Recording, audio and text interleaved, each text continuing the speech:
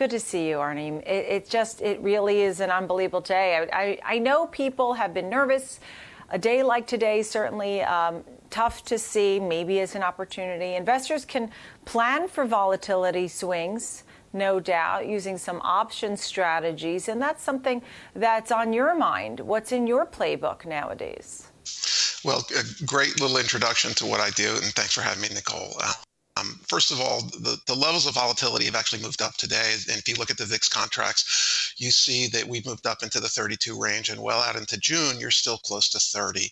And, the kind of loss that implies, the kind of potential for decline that implies is pretty significant. You're still talking potential 10 to 12% drops implied by those numbers. And when the market's gone up 8 on equities before today, now we're probably only up close to 6. And bonds, TLT was up, close to 18% for the year before today. On equities, right. A 2% drop that we've had today is a very significant proportion of your up that you really want to carefully protect, given the pandemic and the potential outcomes and the lack of fiscal clarity. So we've been saying for a long time that we really think that volatility, managing your beta against market risk, is much more important here. Because as we've talked about a lot, even though institutional managers, and we deal with a lot of them, look at the year as kind of a measuring stick, quarter by quarter and year, asset allocators don't have the clock run out.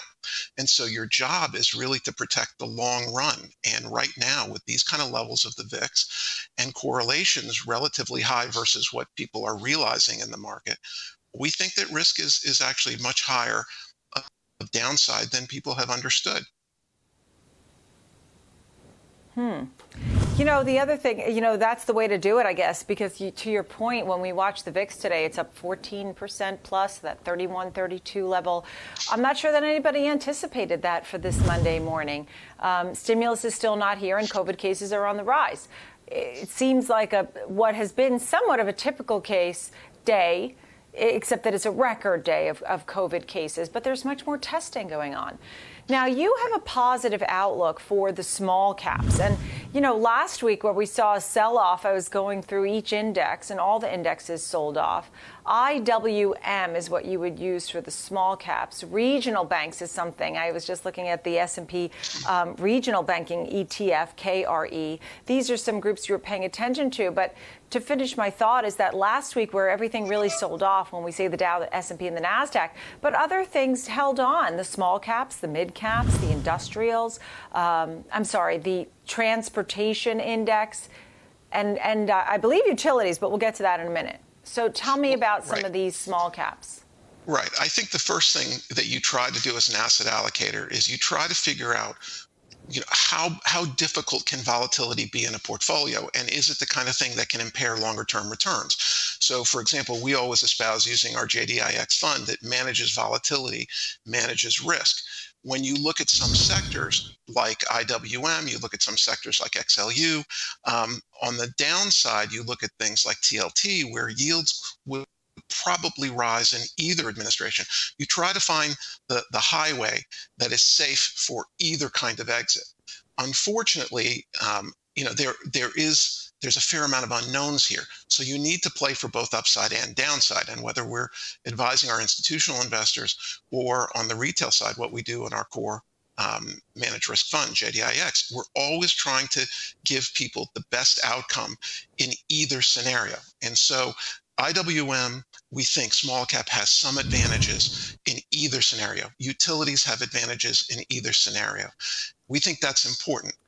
At the same time, we think that yields, although the 2-10 yield curve has come down a little bit over the last few days, over the weekend, because of some of these concerns over COVID-related shutdowns, we think the amount of supply that's going to hit treasuries is so dynamic, is so dramatic, that we believe that the 2-10 yield curve is going to continue to steepen, and that will hurt longer duration assets. So as a result, we think those are the kind of plays that have kept volatility higher, but also the kind of plays that in either case you're going to benefit from. So that's why we take that positioning, Nicole. It makes sense. It really does. And you're broadening out and you're diversifying, which is what the point that I made of last week when I said the Dow, the NASDAQ, and the S&P were lower, but the transports, the utilities, the mid caps, small caps, and value, Russell, were all higher. And that brings me right to your utilities. You know, I pitch them, you hit them, Arnie. I mean, this is what we're talking about, and diversification, because while everything else was selling off. And, you know, finish with a broad thought. Would you buy FANG? Would you buy the S&P? Would you buy tech? You know, start with your utilities thought, but broaden it out so we understand. Is this just part of a diversification? Would you still have some of the rest? Well, first of all, from a macro point of view, the fiscal plan really does matter, Nicole. And the prior contributor said, you know, we just don't know what it's going to be and whether the motivation to get a pre-election deal done. We think in the short term that does create this volatility in the market. There are assets that do better in volatile environments, and utilities are one of them because they have a nice coupon. They have about a 3.3% distribution, and in either administration, utilities probably do well. The flavor of sustainables versus fossil fuels may change, but we still like those sectors. We also really believe in managing the overall volatility of your portfolio because, as I was talking about, here to the end of the year, with the election risk, you could lose a significant portion of your return if you don't take defensive approaches. So we want to find that diversification, which means we do have concerns about some of these very highly performing areas. And frankly, the technology area has performed very well, but it's difficult to move away from the work at home. It's difficult to move away from the organic growth.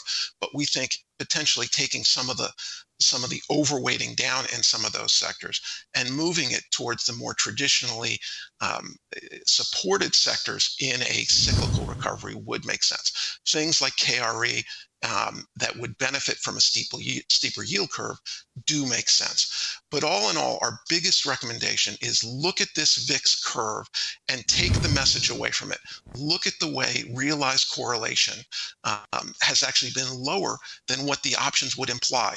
Those are signals that defense really makes sense here, and that trying to be a hero into this election could be could be a dangerous trend. If you're going to take options positions, we would be really using both extremes. Play for the up for a bullish scenario, but also at the same time play for that down scenario. There are S&P and HYG put strategies that are on the tail side that are 15 to 20 to 1 kind of plays. And again, those are capital efficient strategies, and they don't put you in a vulnerable position, Nicole, if in fact we get that out of consensus tail kind of event that can actually lose you the entire year in a very short period of time.